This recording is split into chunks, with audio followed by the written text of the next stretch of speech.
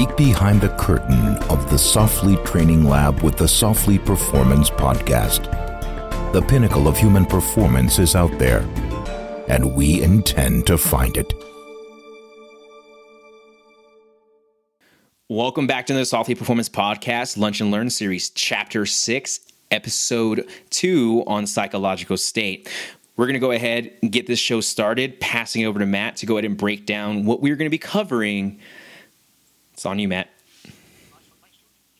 Nice one. Thanks, George. So yeah, as is traditional now, episode 2, this is looking at how the topic, so in this instance, psychological state, is relevant to the tactical community. So last episode, we were kind of very much focused on the individual, so kind of turning the spotlight to look at you. Now what we want to do is extrapolate this up to think about how do you, or how does that individual affect kind of the teams and the cycles sort of around that. So we know that within the tactical community, a lot of our work, regardless of service or branch, is done in normally small groups. And I'm sure everybody can relate to this kind of idea of, if you think back to teams you've worked on, there's classically someone who's always really depressed and always down, and you can kind of remember or think about what effect that person's kind of mood, output, psychological state had on like the rest of the team. It's not someone that you kind of want to be around. Conversely, if there's people that are really positive and really kind of active and want to get after it, they're the sort of the inspiration that kind of lifts people up and makes you want to get out and get after things. And we often look at leaders as an example just because that's kind of an exaggerated side of things, but it's just as important within the team. So what we're kind of diving into today really is this idea of how the psychological state that an individual is in can have very real effects on those around them, and sometimes that's not immediately obvious, but it's super important when we come to look at like longevity and the well-being of that team. I don't know whether you've got any kind of examples that are springing to mind, George, in terms of teams you've been on or in the past where you can kind of relate to that. I think, to be completely honest, yes, right. I know when.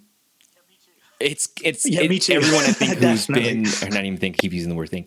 Everyone that has been in a team in some way, shape, or form, no matter if it's a tactical or a sports setting, you right away know that if there is an individual on that team who is having a bad day, it is noticeable and it's felt, and it does have a ripple effect on the team. We can go ahead and take it from the sports world, and I think it was there was a case study paper I had to do for school last year, and it was on a female soccer team. 2 of their key players were having problems outside of practice and outside of the sport that they played. One was dealing with a family loss and having to work through that. The other one was dealing with some school problems, as well as some actually peer-on-peer problems as well, which caused a really bad psychological state in each of the players. The motivation decreased, their leadership abilities decreased, their ability to actually react to the ball and actually play the sport to their potential decreased. What happened to the whole team from there? We saw it. The team also started to feel the effects, afraid to talk to some of the athletes on the team. The 2 that were having problems weren't coming out and saying they were having problems. The only reason why they found out was because the coach finally called them out in front of everybody, and then had to pull them aside and figure out what was going on, when this could have been mitigated on a completely, totally different level.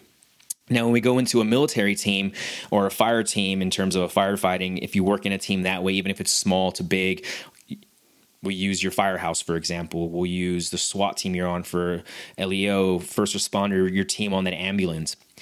The reason why it's super important to have a really healthy psychological state going into some of these high-risk environments is due to the fact that if you have again, goes back to the first episode, if you're having a negative psychological state for the day, your tolerance to stress now has just become that much more sensitive. You're a little bit more sensitive to it. But if I was to go ahead and come in again, like I said, with a positive headspace of a psychological state, I can tolerate the job. I can tolerate stress way more than if I wasn't. So how does that go ahead and have a ripple effect on the team? Well, if you're having a negative psychological state kind of day, right, or mood, you can ready to go on that fire call. You have now just lowered your team's potential to actually be successful. I don't know what the number is, but you just lowered their ability to go ahead and reach their full potential there, compared to if you had it the opposite. Yeah, absolutely. I think this is another one of those cases where we start to deviate as a tactical profession. We start to deviate away from like the boardroom and things like that. Because again, I appreciate there's things on the line within that setting, but you can, if you're sat at the desk and you're working more of an admin role, there's a bit more buffer, there's a bit more kind of breathing room. You can get away with having a bad day. With like kind of the examples you were describing, George, if you've got like a team who's going into a shout or going out for a call, who are really frustrated, really pissed off or whatever, that's going to legitimately affect kind of decision making and problem solving and things like that. And we know for instance, if you think of something like law enforcement, that ability to make a snap decision on sort of threat assessment and things like that is literally life or death, and you don't have that buffer of being able to make a mistake and kind of wind it back. And that's where this stuff is so important. It's no longer a shot over the top post from the 18 and I missed it. It's no longer that. Yeah. The consequences are way much higher than that. And when we go ahead and look at it from that perspective, again, it goes back to this idea of this emotional-based thought process to this logical-based thought process. And if we're in this emotional negative spiral thought process, our ability to make sound decisions when it comes time to it, you're actually now being driven through emotion instead of logic, right? And when we get taught how to do weapon malfunction drills, and we get to, learn how to do your job, especially if you're a firefighter who has to go ahead and make sure the pumps are running properly and you have to move the ladder, you got to do all these different things. The police officer is on a SWAT team who's getting ready to make entry into a house. All of those things require a logical thought process, not an emotional based one, because that's what's going to keep you alive. We can see it. History repeats itself. Let's go and watch movies. We can see what happens when an individual is driven through an emotional thought process and they react in an emotional based way. What ends up happening?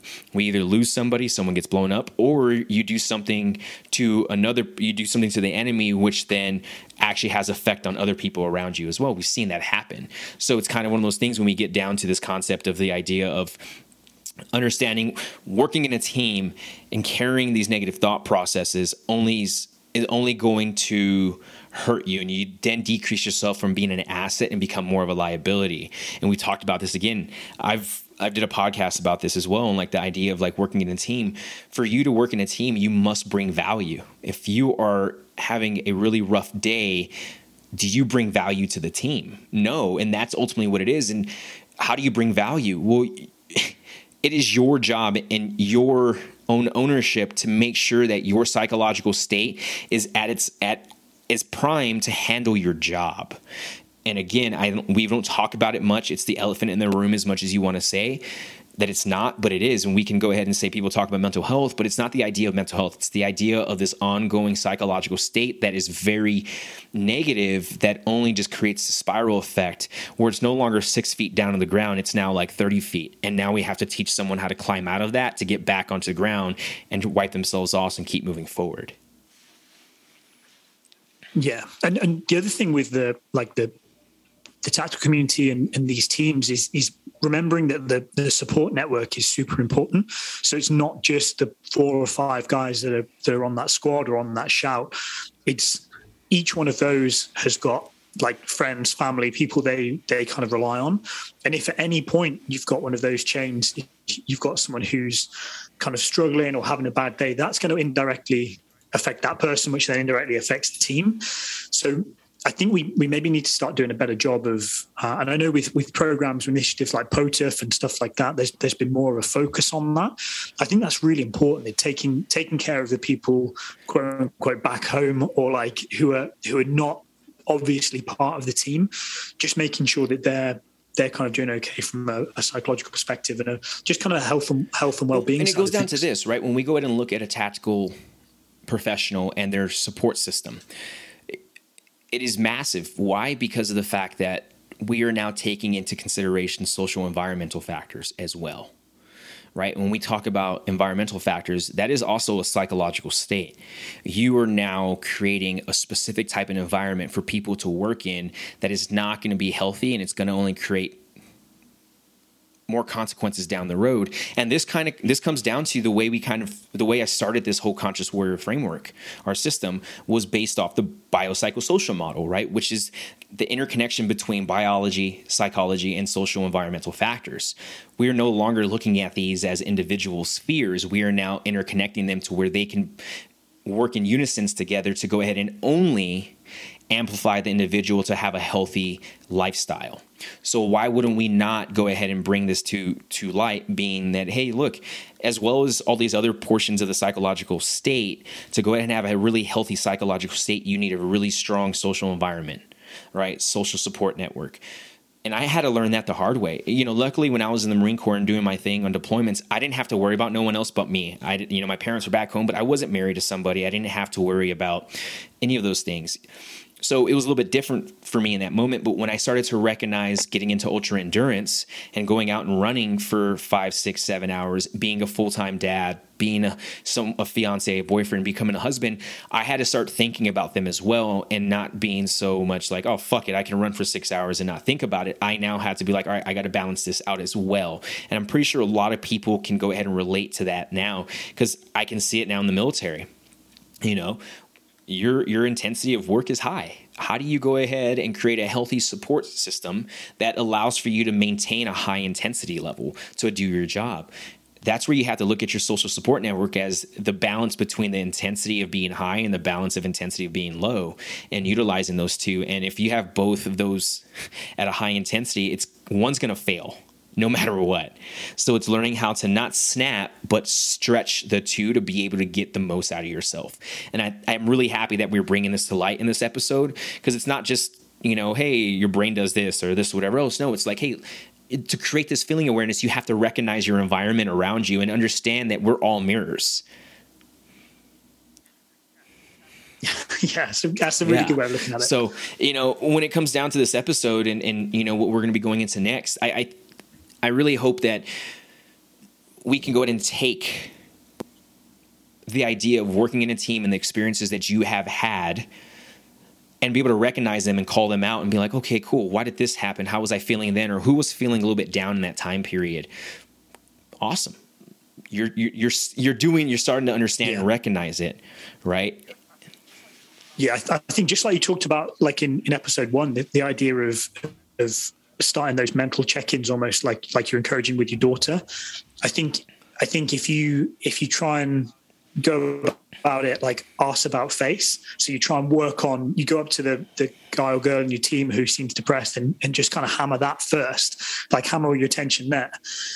I think it can sometimes be misplaced. I think you're probably better off like getting you sorted first, so you've got like a solid foundation, and then from there you can then kind of branch out and start just like kind of when you're on an aircraft, they always instruct you to make sure you sort your own oxygen out first before you help those around you.